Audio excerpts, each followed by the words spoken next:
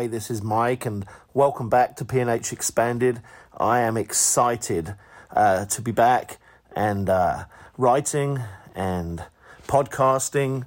I've been a little patchy this spring as it's my busiest time of year, but and I missed doing the blog and podcast yesterday as I was involved in my academy, but I came home today, and having seen the highlights already, I sat there with my son and we joyfully watched the entire thing so I could write this blog and do the podcast accurately and have some decent thoughts. Boy, that was so much fun. So much fun. What a day. What a day. I've just watched my son play his first ever high school soccer game as a 12-year-old. He got given the opportunity to play in a game. He's a smart little player, probably the youngest kid to ever play high school soccer in America right there. So anyway, I wanted to start by doing the sliding doors moment, and I did not realise really the importance of the first few minutes of the game, and something that people haven't really been talking about because they're too excited. Gabriel saved us and changed the entire game. Away to Chelsea, off the back of 3 losses, after the 4th minute, in swinging corner, right? Ramsdale completely misses it, misjudges the flight, and Gabriel headers it off the line. And that, to me, epitomised the attitude. Reminds me actually of a moment when I was a kid, when I played in this big game for me. I think it was a county final or something, and I had a chance last minute at the back post. Gosh, this is haunting me still. So the ball comes in, and my keeper goes up for it, misses it. I think it travels past a few more people and just hits me, and I was flat-footed. And after the game, my coach came up to me and just said one thing, and I don't know why I remembered it. Maybe I needed to remember this in order to maybe teach some other people, or maybe it was more profound than that. But he said, always think the ball is coming to you. Now, I was probably about 11, and I don't know that I understood what he was talking about, but I remembered it, and now it makes all kinds of sense to me. And when I teach my players at set plays, corners in particular, in that crowded area, that you tell yourself, you convince yourself that the ball is coming to you. Even if the goalkeeper's got his fist right on it, or a defender, attacker, has got their head right on it, it's looking like there's no doubt that they're going to get it. You believe the opposite. You believe that they're going to miss it. You always believe that they're going to miss it, so you're prepared. Well, that was, without a doubt, the sliding doors moment of the game, because if Chelsea go 1-0 up at home, then it's another big balloon deflating moment for Arsenal, and hard to come back from. And if there ever was a sliding doors moment of the season, that's it, because that moment, even though nobody's talking about it, apart from probably me, I suppose, I think has actually possibly turned our season around.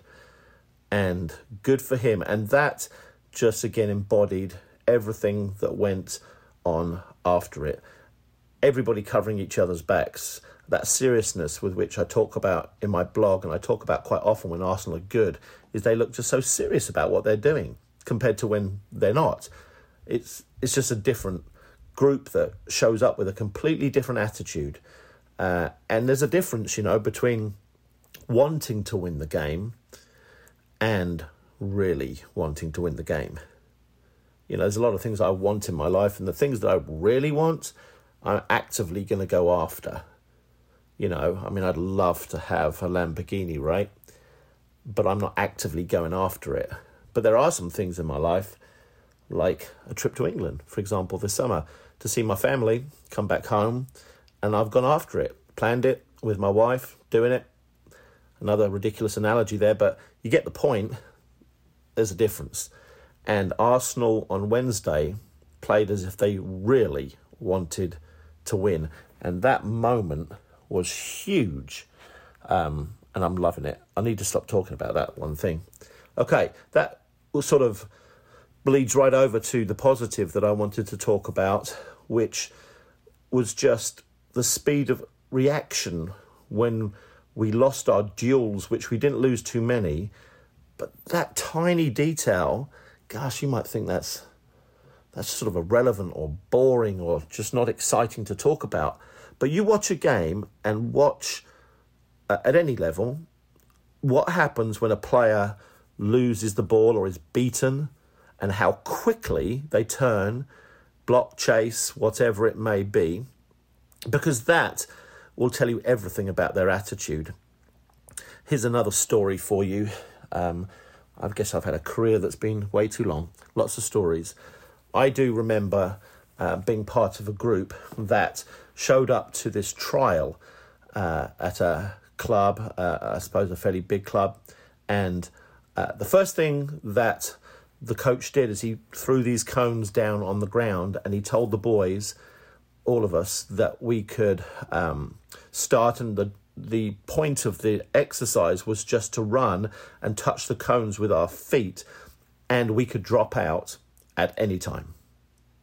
And that was it. That was the instruction. So, thankfully, I made that team, and there were only a few people that did. And most of the kids dropped out because they thought, well, they were told that they could, so they did. And they didn't go the extra mile, and they didn't push themselves. And at the end, the coach was brutal. He'd sent all the other kids home. That's how he wanted to do his first cut. I'd never seen anything quite like that. It was brutal. They didn't even get to touch the ball, or we didn't touch the ball. And a bunch of those kids went home. Anyway, I digress. So he then stood there in front of this small group of players, and I was one of them, and said, football's not always fun, is it? And we were all pretty scared of him at this point, and there was no smile. And it's one of those questions you didn't know how to answer, you know? I don't know what this guy wants me to say. I suppose I'm going to say nothing.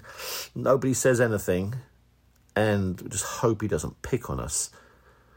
And he didn't pick on me, but he picked on this other kid, and he sort of got up in his face. He said, football's not always fun, is it? And this kid sort of went, yeah, no, yeah. Didn't know what to say. And then the coach said, do you think that losing the ball is fun? Do you think that chasing somebody for 30 yards is fun?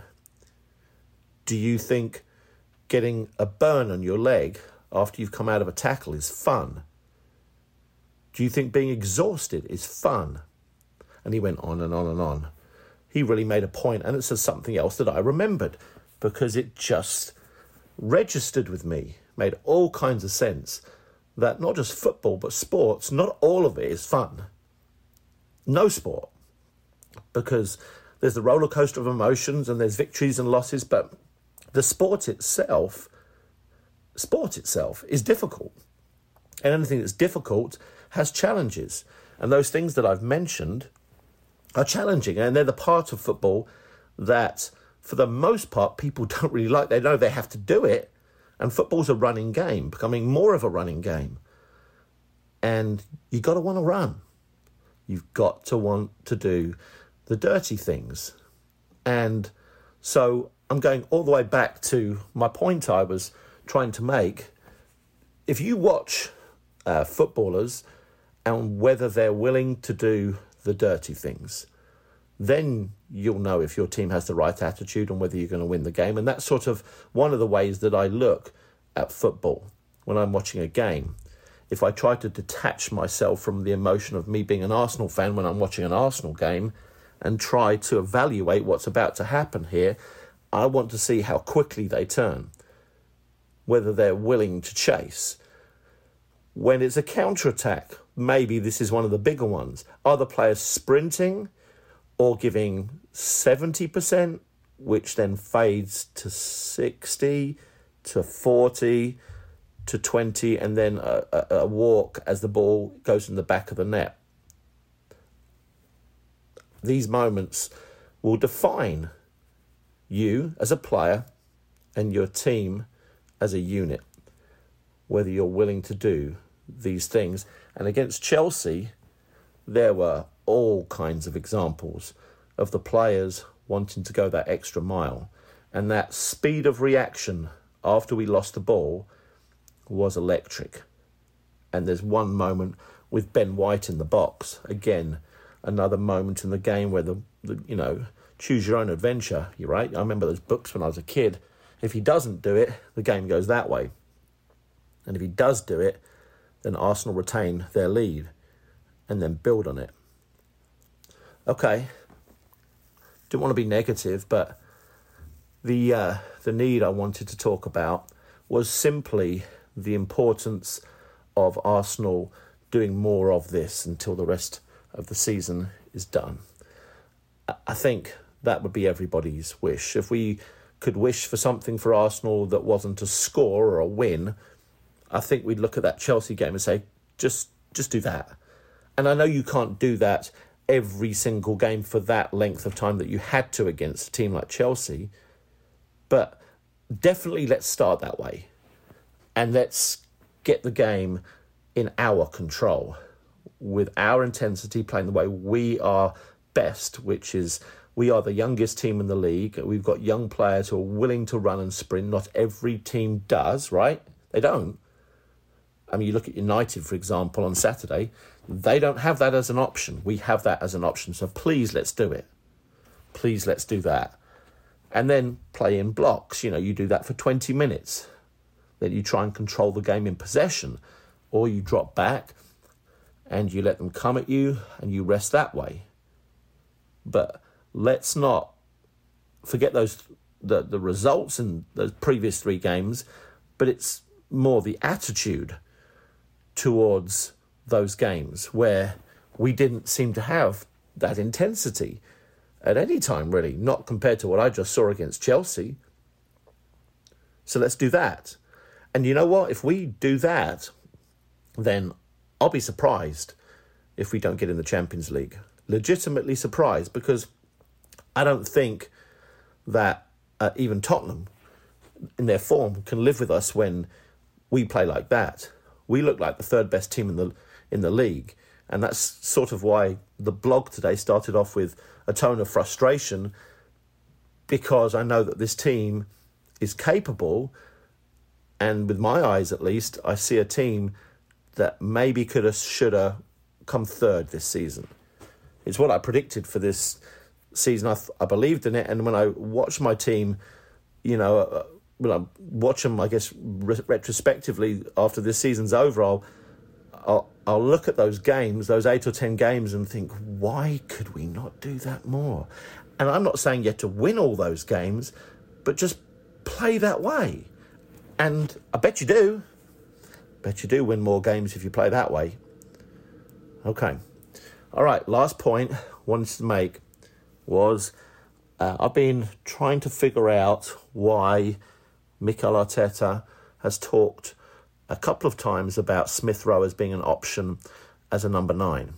He snuck it in there, and again, not many people are talking about it. But then when I watched the Chelsea game, I was reminded for sure. And it might just be as simple as all footballers can strike a ball. They can all pass a ball at that level. Not all of them can do it under intense pressure in a 2 versus 5 situation in a crowded penalty area with somebody about to hack you down in the box. The butterflies that we all feel when we have experienced that ourselves at whatever level we've played when we've got a chance to score. And there's something about Emile Smith Rowe when he's in and around the penalty area that I think Arteta has just latched onto, caught his eye and thought, well, if we could get him to shoot more, have more opportunities, because he has the golden ticket of composure.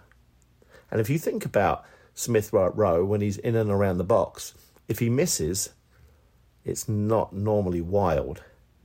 Compare him to Thomas Partey, right? Or Xhaka, or, who knows, but there's a difference. He goes for accuracy. He hits the target, and if he misses, it's not that he's blazed it over the crossbar or skewed it wide, right? It's because the keeper saved it. He just has that chill pill in the box, doesn't he? That X factor that all strikers, the best ones, have. They're just ice cold in that box.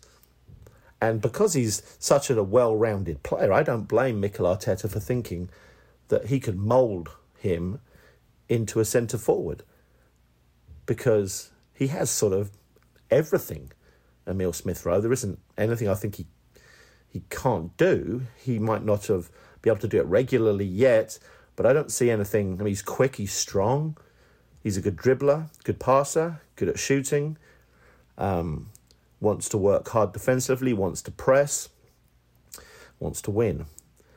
And so I think we need to look out for that coming up. I'm not sure they're going to experiment this season because it's become too important, hasn't it, every minute of every game.